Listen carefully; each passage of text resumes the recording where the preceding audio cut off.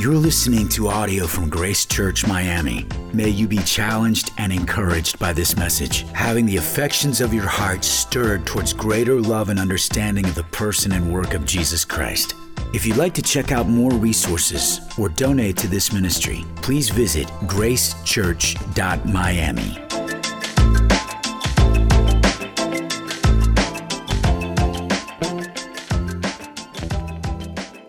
As we begin our time together in God's Word this morning, I'm mindful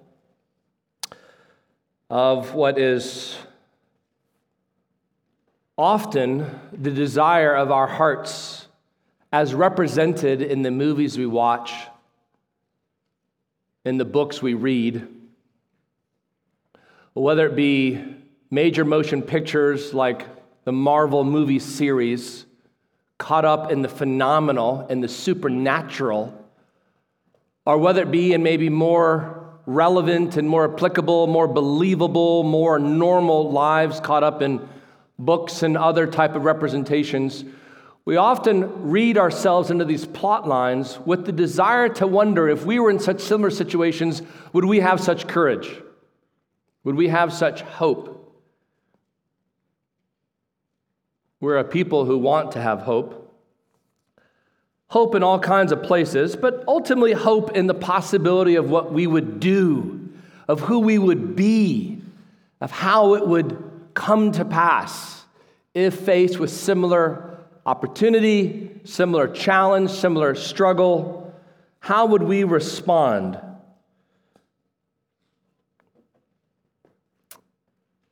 We can imagine all we want. The truth is more concerning than we'd otherwise like to imagine. Studies have been done.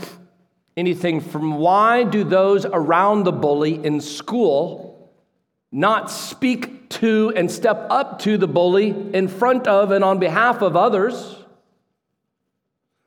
Or why does the story of the Good Samaritan seem so exceptional versus normal when an injustice is happening anywhere from the street side to the gas station?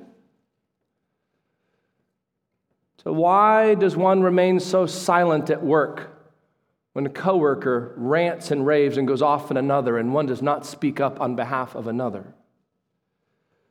The truth is, we have these imaginations of us being a people in such circumstances where we would otherwise have courage and have confidence and speak with such certainty, but oftentimes that's not what happens. Well, we will see this morning in our text in Matthew 26. That's not unique to us. It's common to all of us, including the very disciples of Jesus himself. Seemingly the ones who, if they had anything of a home court advantage, they would have it. They would have such an advantage. And yet, as Jesus will detail for them, illustrating his point with one of them, they will all fall away, at least for a time. If you would, turn in your Bibles to Matthew 26.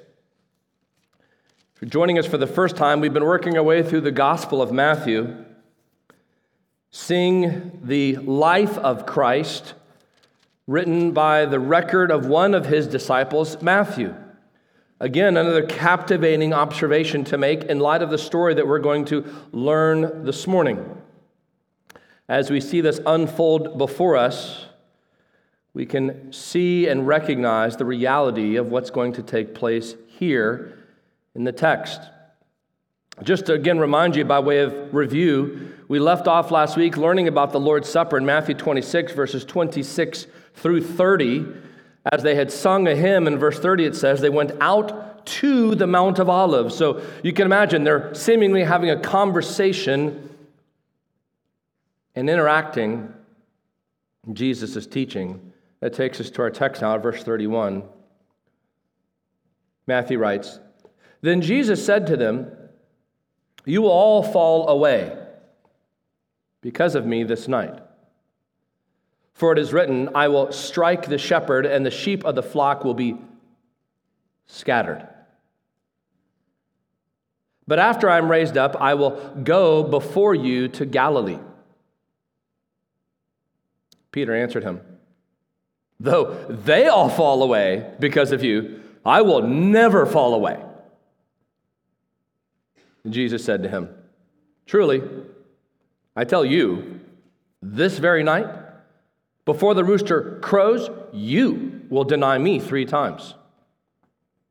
Peter said to him, even if I must die with you, I will not deny you.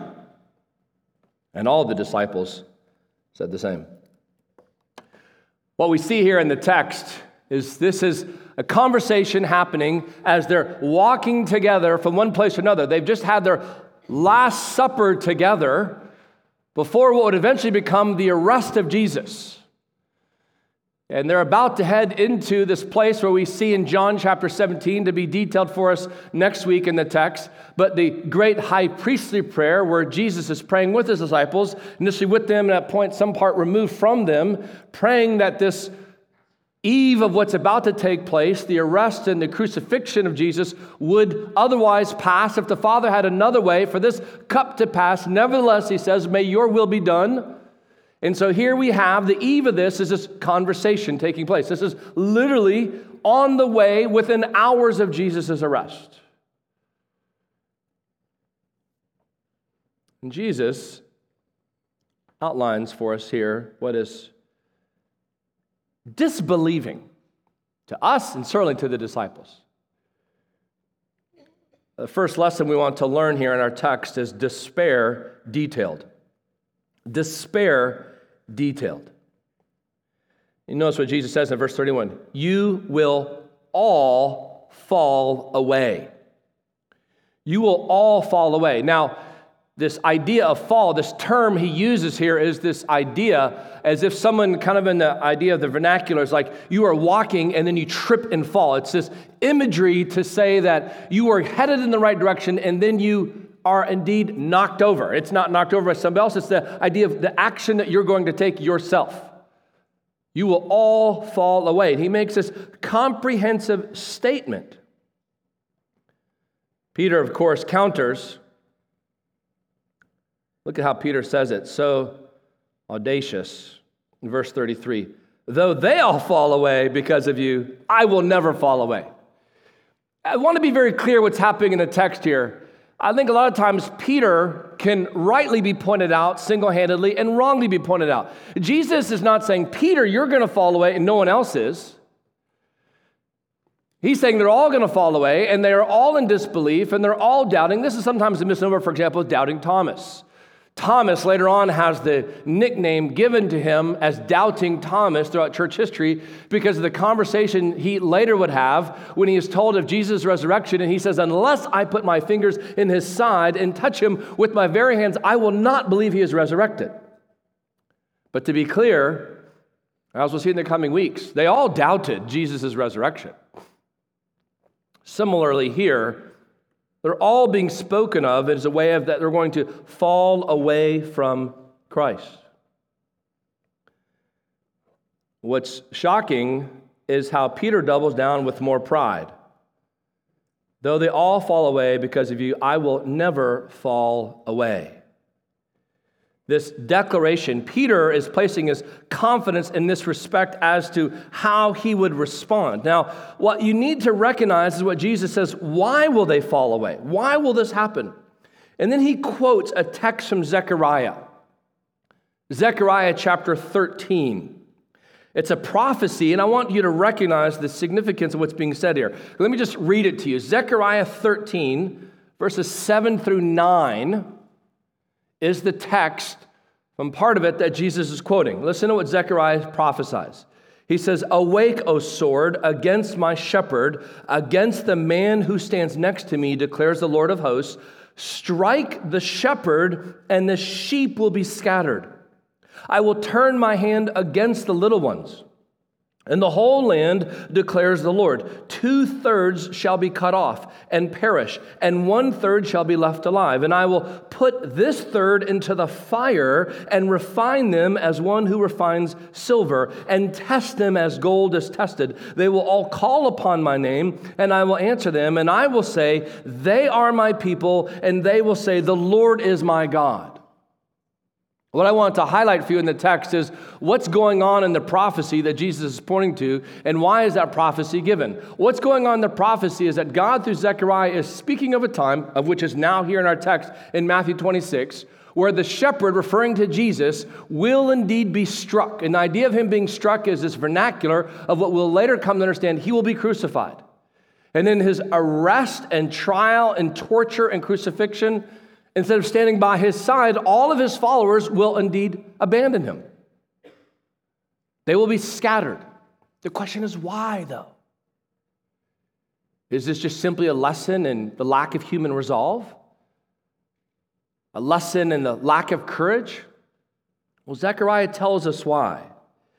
Because God is purifying for himself a people.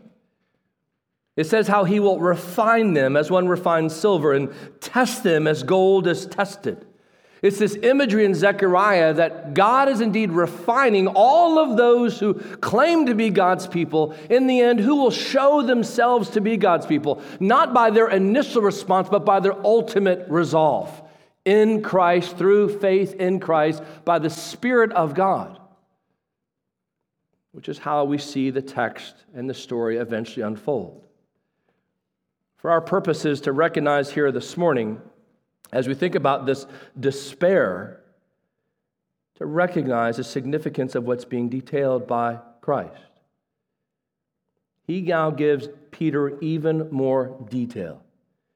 He says there in verse 34, "Truly I tell you, this very night, before the rooster crows," it's sort of this metaphor like before the new day dawns, "you will deny me 3 times. That's specific, people. Not just saying principally, he's saying 3 times. This is going to happen. And Peter says, even if I must die with you, I will not deny you. Friends, let me just be very clear what's happening.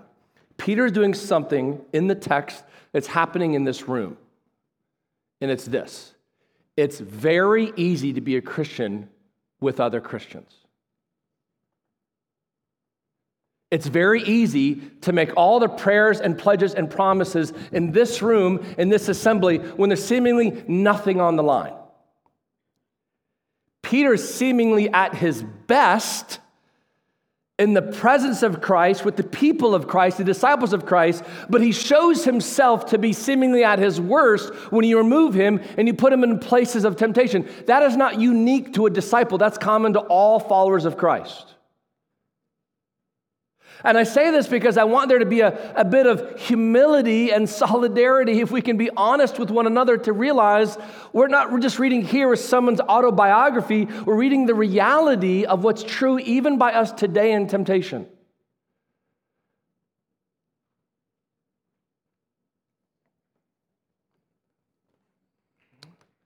One of the most shameful times in my life was when I was a new Christian, teenager. Remember having this leather necklace with a cross on it. And I was on a trip in Colorado where I used to live, had gone back to, was on a backpacking expedition for about a month with a bunch of people whom I did not know, had been arranged through this program that I was in. And I was a teenager, kind of swept up in the moment with these people over these weeks, not behaving flagrantly immoral, but by no means noticeably godly, and certainly had not identified myself as a Christian, been rather spiritually dull at best. A couple weeks in to this trip, someone in the group asked me, "I see that necklace. Why do you have that necklace?" And then they followed up that question with this question: "Are you a Christian?" And in a nanosecond of a moment, I had this awareness of how I've been behaving, of who I would otherwise be identifying with, and I said no. And I was. I said no, both out of shame for how I had acted and fear for what they'd otherwise think of me if I was known as a Christian now to them. That trip eventually came to an end. I'd like to tell you that the trip ended well with me going back at the end of the trip and saying, actually, I'd like to correct that earlier statement from a week or two ago. No such conversation took place. That conversation riddled my conscience for a while. Of when I had otherwise been asked point blank, putting the ball on a tee, I could not miss it. I was asked the question. It simply took a 3-letter word response to make an affirmation. Are you a Christian? And I chose the word no instead of yes.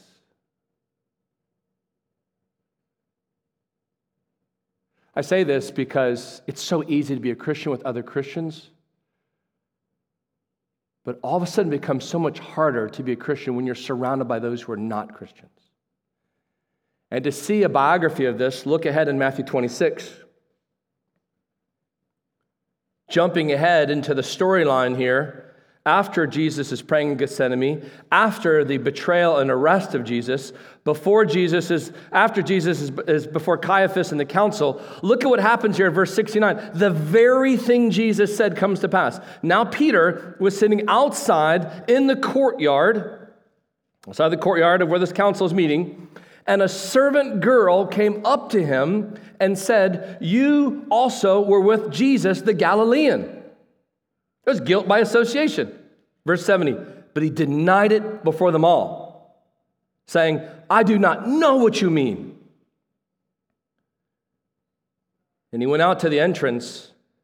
Another servant girl saw him, and she said to the bystander, so now I'm not talking to Peter directly, she's talking about Peter to others around her, and she says, "This man was with Jesus of Nazareth."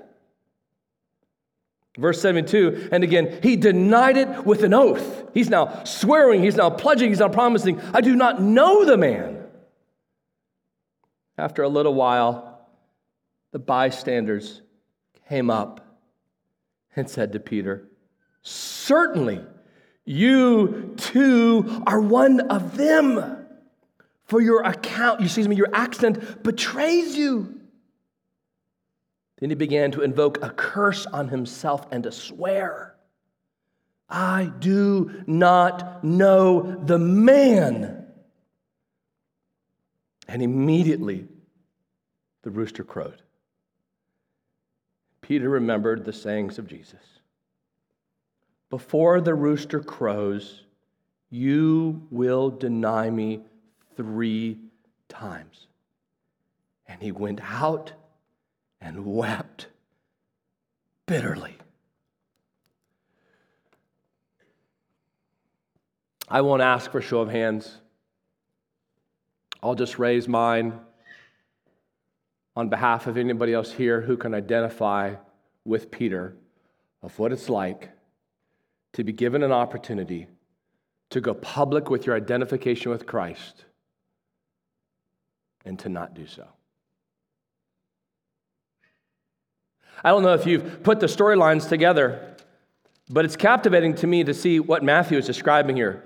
You'll remember earlier in Matthew 26, verse 14, if you go back to verse 14, it says, "Then one of the 12, whose name was Judas Iscariot, went to the chief priests and said, 'What will you give me if I deliver him over to you?'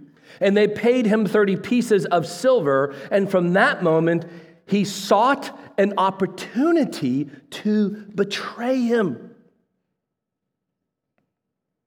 Later on in verse 25, it says, "Judas, who would betray him, answered, 'Is it I, Rabbi?'" referring to Jesus now in this conversation. Jesus said to him, "You have said so." So the question is, what's the difference between Judas and Peter? At initial glance, you might say, wait a minute, they look like they're the same. Friend, they are not the same. I want to be very clear about this because this is very important as you self-assess and as you assess others accordingly, because they are fundamentally, categorically different people. Judas is in a category of what the Bible describes as an apostate. This type of language comes up, for example, explicitly in Hebrews chapter 6 and Hebrews chapter 10. This is somebody who had professed to believe in Christ, even identified with the people of Christ, saying that they believed in the word of Christ, said they were indwelt with the Spirit of Christ, but eventually in time, over time, showed themselves not only by the decisions they make, but the professions they claimed, eventually to walk away from Christ, never to return again, showing themselves to have never truly believed. There are many, many today who profess to be followers of Christ, but are similar and the same as Judas, when given the opportunity, would betray him indefinitely and permanently, and are only interested in Christ in so much as what Christ will give them. Friends, that's tragic and common. To differentiate that from Peter, and just to be clear, so we're not sort of highlighting Peter, what Jesus says in verse 31 of chapter 26, you will all fall away. And just to show you how it happens, look at verse 56. All this has taken place that the scriptures of the prophets might be fulfilled. Then all the disciples left him and fled. So just to be clear, what we're seeing with Peter is true with all of them, which is when given the opportunity, they abandon. But that's not the end of their story. What do we see here in the text? We see with Peter in verse 75, after this sort of compounding time of denial, he brings himself otherwise to the point at which he would weep bitterly. Friends, here is the good news about the bad news about Christians who can, in times of cowardice, distance themselves from identifying with Christ. That is not the final story. This goes back to the very video we watched about shame. If we process what we have done wrongly, we will process what Christ has accomplished for us as a substitute. God is not promising his Son as a Savior in exchange for the promise we make to him that we will show we were worth it by how we live after he forgives us. Jesus' forgiveness of us is not up to that point of which we believe, but everything thereafter is questionable. How will you then live? Jesus' commitment to us is for all of our life, past, present, and future, as to how he forgives us. And the indwelling nature of the Holy Spirit continuing to work itself out in us shows us the reality that we can have very dark, difficult, and despairing seasons, but that's not the final story. Friends, when you go on to see this reality in Peter's life, it's the same reality that a lot of you illustrate yourselves. You know of a time when you have not walked faithfully for Christ. That's not the end of your story. Yesterday, for those of you not here, Jeannie referenced it. We had a youth conference. It was awesome. And I just want to say to all of you who were a part of that conference by helping, let me just say, as your pastor, thank you. It was awesome to see so many of us gathered together. In fact, just to encourage you, for those of you who are here, when I was talking to the Ligonier staff afterwards about how it went and give us some points of reference and what we could do a better job in, the director, I think with no flattery intended, said, listen, just to be clear, I have never had a conference, from the national conference, which has everybody and their brother come to it, to these regional conferences. I've never had a conference that's had this many volunteers, number one. Number two, this many volunteers who said they're going to come actually come. And this many volunteers who have such a servant-heartedness to their desire to serve in any possible way that they can. And I just said, praise God, and I'm going to give encouragement to them. But in this conference that you guys helped facilitate by volunteering and making this thing happen, so in this conference, one of the things that we were talking about in the question and answer panel was, what does it look like to represent Christ? What does it look like to be able to lead your friends to faith in Christ? How do you do that? And one of the things that Nathan said that I just wanted to double click on and exclamate and sort of highlight was he said, listen, the important thing that he recommends, and I recommend as well, is as soon as you engage in new space with new people, find some way to come out quickly, you're a Christian. And you do that if for no other reason, for yourself. You do that because you know that your heart is prone to deny and to reject and to dismiss what otherwise you might be tempted to say, I want to come out public. This is as much for me as it is for you. I want you to know about me, what it needs to be known about me, be remembered. I'm with Christ. I mean, think of me as an idiot, a fool, crazy, whatever. I go, Jesus goes, I go. Wherever he says, I believe. Whatever he wants me to do, I do. And I know that's crazy. We could talk more about it as you get to know me, but I just want you to know I'm with Jesus. And now your conscience is bound, like, well, there was that PR thing. Well, now I got to live it. No, I'm not going to be perfect, but I want to go public with it. Peter puts himself in a public place without Jesus, given the opportunity 1 time, 2 times, 3 times, identify with Christ. He says no. He basically, in modern day vernacular, says, over my dead body, I'm with him. And as Jesus prophesied, so it came to pass, the rooster crowed. This is despair detailed. But I don't want you to miss what's laden in the text and illustrated in Peter's story as well as the disciples overall. Secondly, hope promised. Hope promised. Go back to Matthew 26, verse 31 and following. So Jesus predicts what's going to happen with all of them.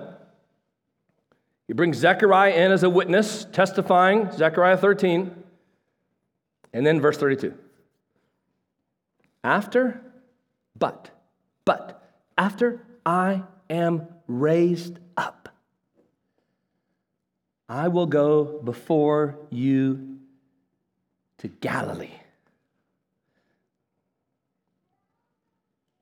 Friends, do not miss, in these small amount of words, 2 very impactful, important points here.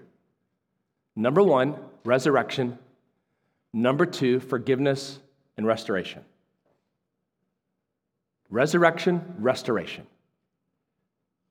And it's all tied to the fact that Jesus will be resurrected, which is sweet and appropriate in light of the fact that we're on the eve of another annual observation of what is a weekly reminder, which is why the Lord's people gather together every Sunday, because we gather every Sunday in light of the resurrection, just so that's not missed on you. That's why we're here every single Sunday. It's why wherever we're at, we're meeting every single Sunday. It's in light of the resurrection. Well, here what we see in the text is that the resurrection gives confidence of a future restoration. Jesus says, after I am raised up. Jesus is as confident of his resurrection as he is of their rejection. Jesus knows what's going to happen. He predicted it. He's talked about it. He's taught on it. They've still been curious and confused, mysterious and veiled, but it nevertheless has been described for them. He will be laid in the tomb.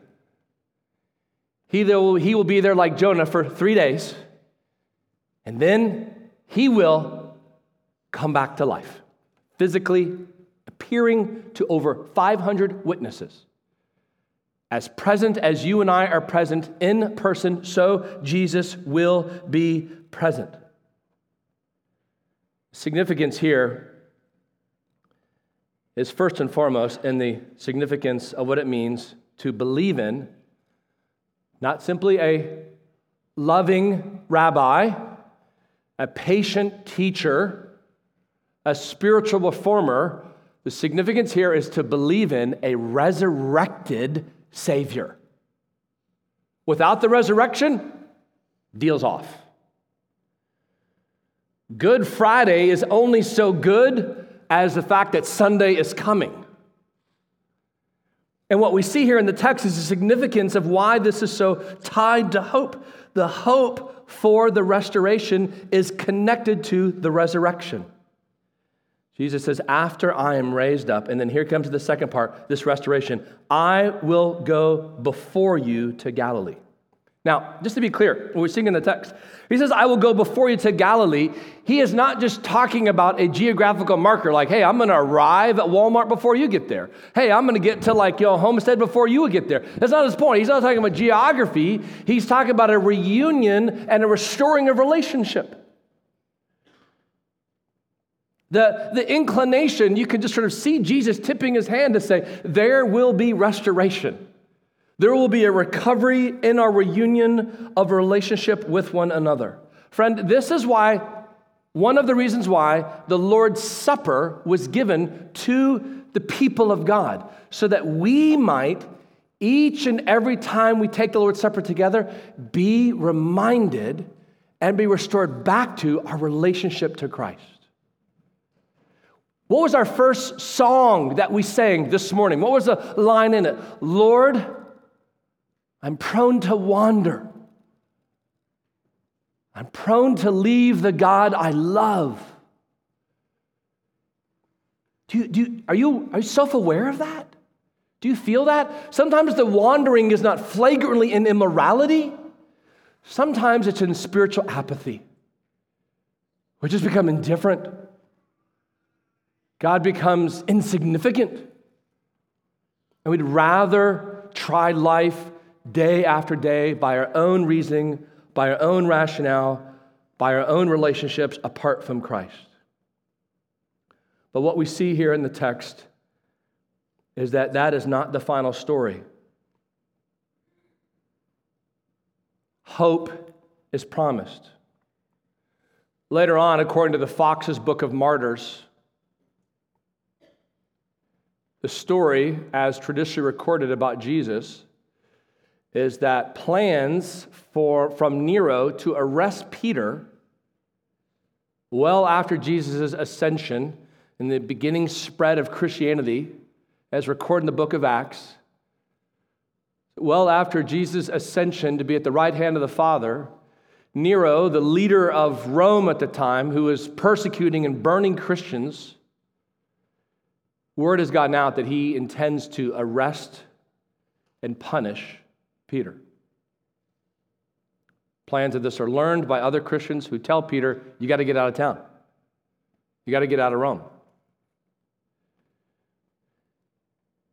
Peter initially makes plans to do just that. Spare his life that he might continue to do work for Christ. But then changes his mind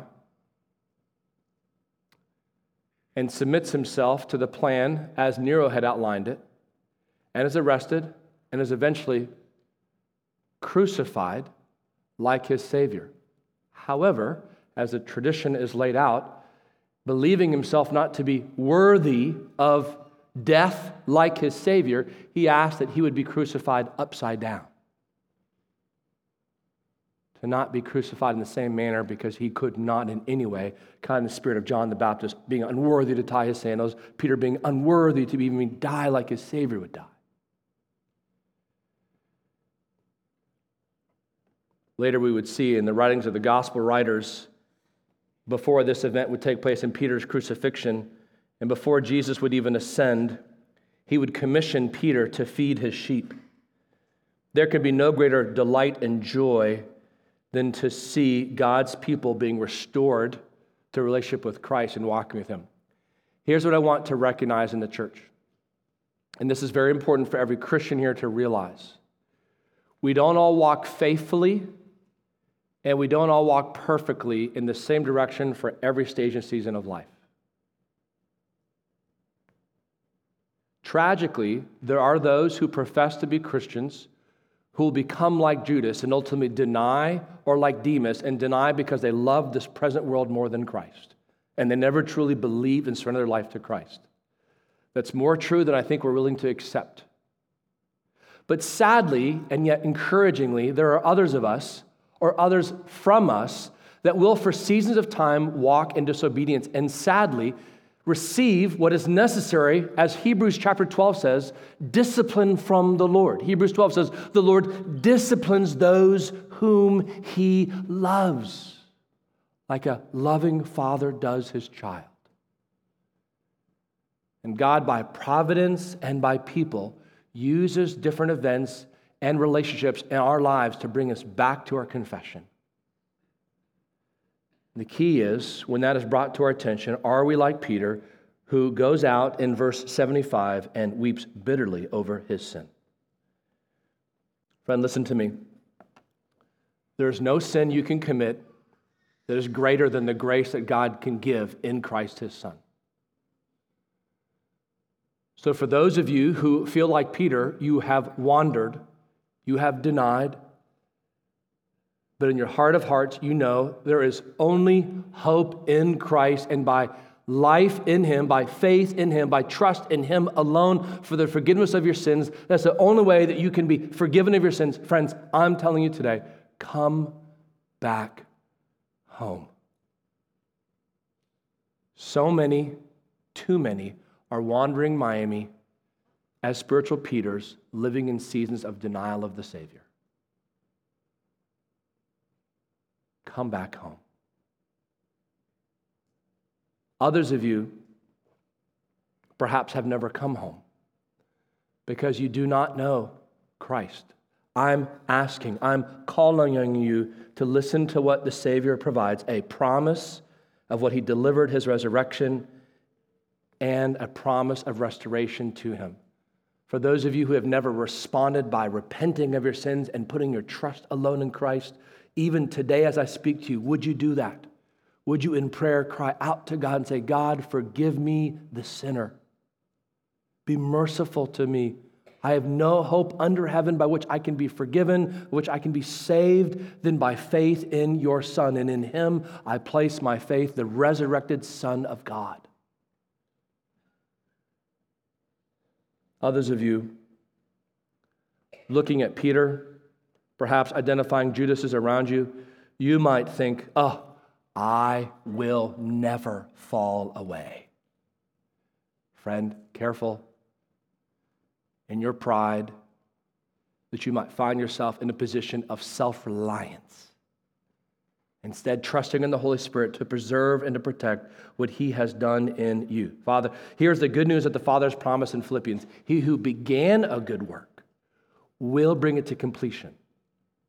So if our hope is in what the Father has done in us, what God has begun in us, that will begin, and that will end by the Father's good work in us. Let's pray.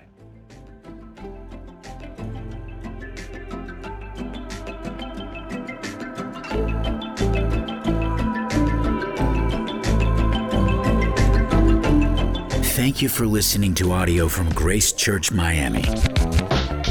May God draw you nearer to him through his word. If you'd like to check out more resources or donate to this ministry, please visit gracechurch.miami.